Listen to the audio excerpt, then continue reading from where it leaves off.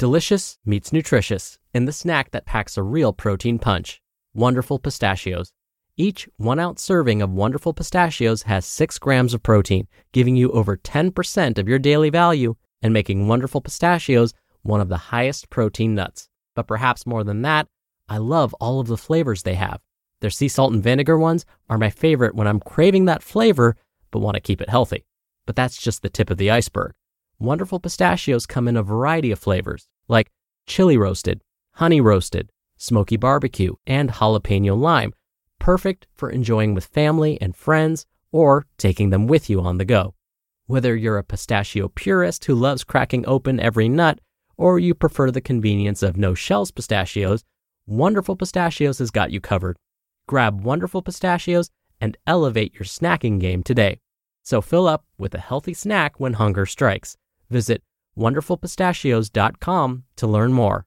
That's wonderfulpistachios.com. This is Optimal Health Daily, episode 1222.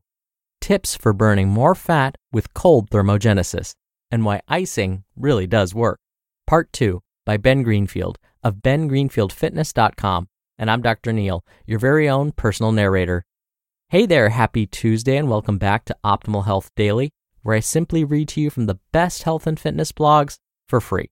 I cover fitness, nutrition, stress management, weight management, and lots more, just like an audiobook, but from a bunch of different authors, and always with permission from the sites, and always with a bit of my commentary at the end. Now, today's post is part 2 from yesterday, so if you're new here or skipping around, I'd recommend listening to yesterday's episode first. That's episode 1221. But if you're all caught up, let's jump right in and hear part 2 and continue optimizing your life. Tips for burning more fat with cold thermogenesis and why icing really does work. Part 2 by Ben Greenfield of bengreenfieldfitness.com. Higher metabolism and lower blood sugar. Cold exposure can cause blood glucose to be burned rapidly as fuel to assist in heating the body or stored in muscles to enhance recovery or performance. Before that, blood sugar can potentially be converted to fat via the liver. So while I'm not trying to give you an excuse to cheat on your diet and then use cold thermogenesis, it can come in handy should you slip up and eat too much ice cream.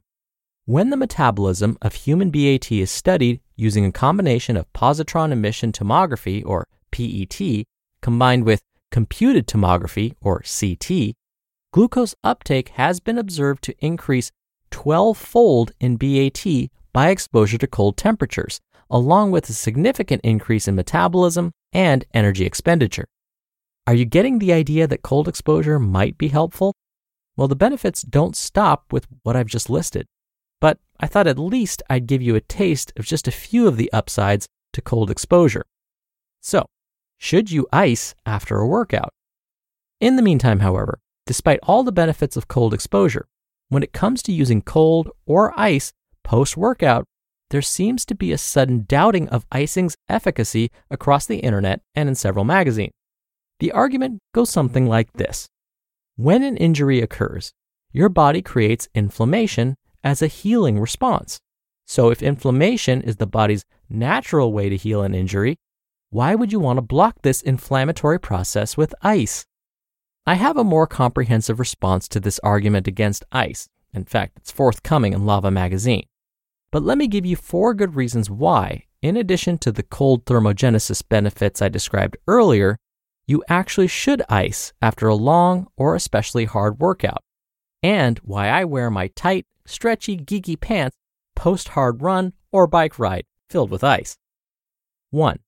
Ice does not completely reduce inflammation-based swelling, but ice can prevent excessive swelling after the initial injury occurs.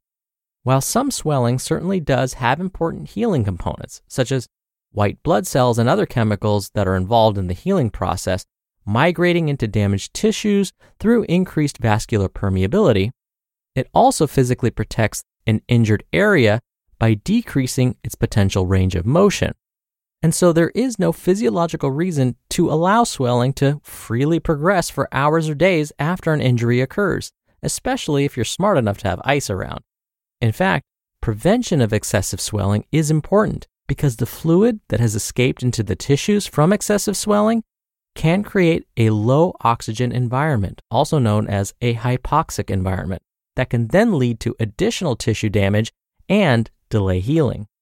In addition, swelling can cause distension in joint capsules and other tissues, and excitation of nervous system components called mechanoreceptors, which can increase pain. Ice simply reduces this effect by causing vasoconstriction, or shrinking of blood vessels, around the vasculature surrounding an injury. 2. The cold temperature of ice can slow down nerve conduction velocity and shut down the activation of your muscle spindles, making it a highly effective pain reliever and muscle relaxant. If a muscle is in less pain and is more relaxed, then mobilization and movement become a reality, and a return to functional training status can occur much more quickly, which can limit muscle atrophy or loss of fitness. 3. Ice also reduces metabolic activity in the tissues that you ice, making them better able to resist the damaging effects of the impending loss of oxygen from inflammatory swelling pressure. In other words, lower tissue temperatures from icing mean less oxygen is required by your muscles to sustain their integrity. 4.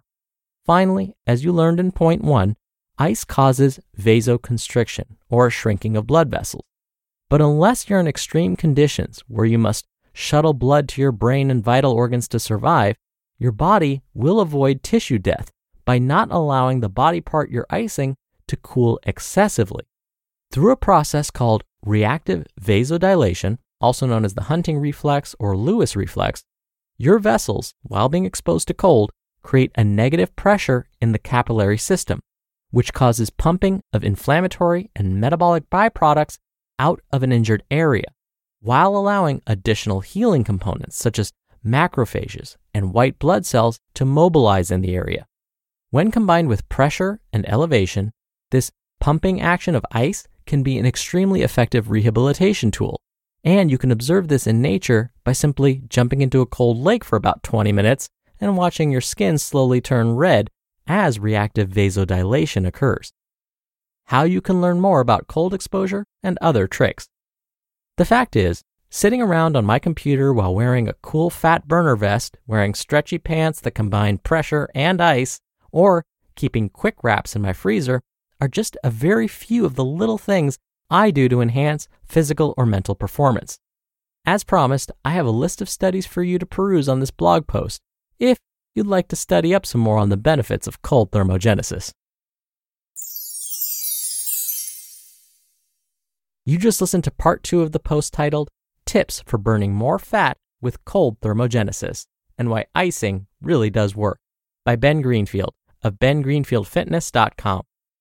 When you're hiring, it feels amazing to finally close out a job search. But what if you could get rid of the search and just match? You can with Indeed. Indeed is your matching and hiring platform with over 350 million global monthly visitors and a matching engine that helps you find quality candidates fast. Ditch the busy work. Use Indeed for scheduling, screening, and messaging. 93% of employers agree Indeed delivers the highest quality matches compared to other job sites.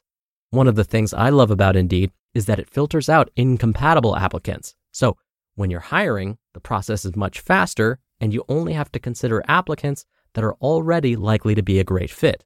And listeners of this show will get a $75 sponsored job credit to get your jobs more visibility at Indeed.com/health. Just go to Indeed.com/health right now and support our show by saying you heard about Indeed on this podcast. Indeed.com/health. Terms and conditions apply. Need to hire? You need Indeed. Dr. Neal here for my commentary. I love that Ben provided us with a list of studies that support his arguments. We always need to look at well-designed studies to know whether a recommendation is evidence-based or simply just anecdotal, meaning it worked for them or just their friends, but there aren't studies showing whether it truly works. But we have to be careful because even with studies, we always want to make sure we ask ourselves whether this behavior is right for us. There are some studies that show dunking yourself in an ice bath after a particularly grueling workout may increase free radical production in the body. Free radicals are potentially harmful compounds, and they're believed to increase our risk for a number of diseases like cancer, dementia, and even premature aging. Now, we do need more studies to explore this idea of free radical production in ice baths after a workout. Because how does that jive with all the evidence that Ben presented? Well, it just means we probably need more time to research all of this. But in the meantime, if you and your doctor decide that exposing your body to cold more often is a good idea, then by all means, give it a try and see if it helps. If, based on you and your doctor's assessment of cold thermogenesis and whether it's right for you, you both decide that it's more likely to provide you with benefits than harms, then again, by all means, try it out. All right, thank you so much for being here. Thank you for listening every day. I hope you have a wonderful rest of your day, and I'll see you back here tomorrow where your optimal life awaits.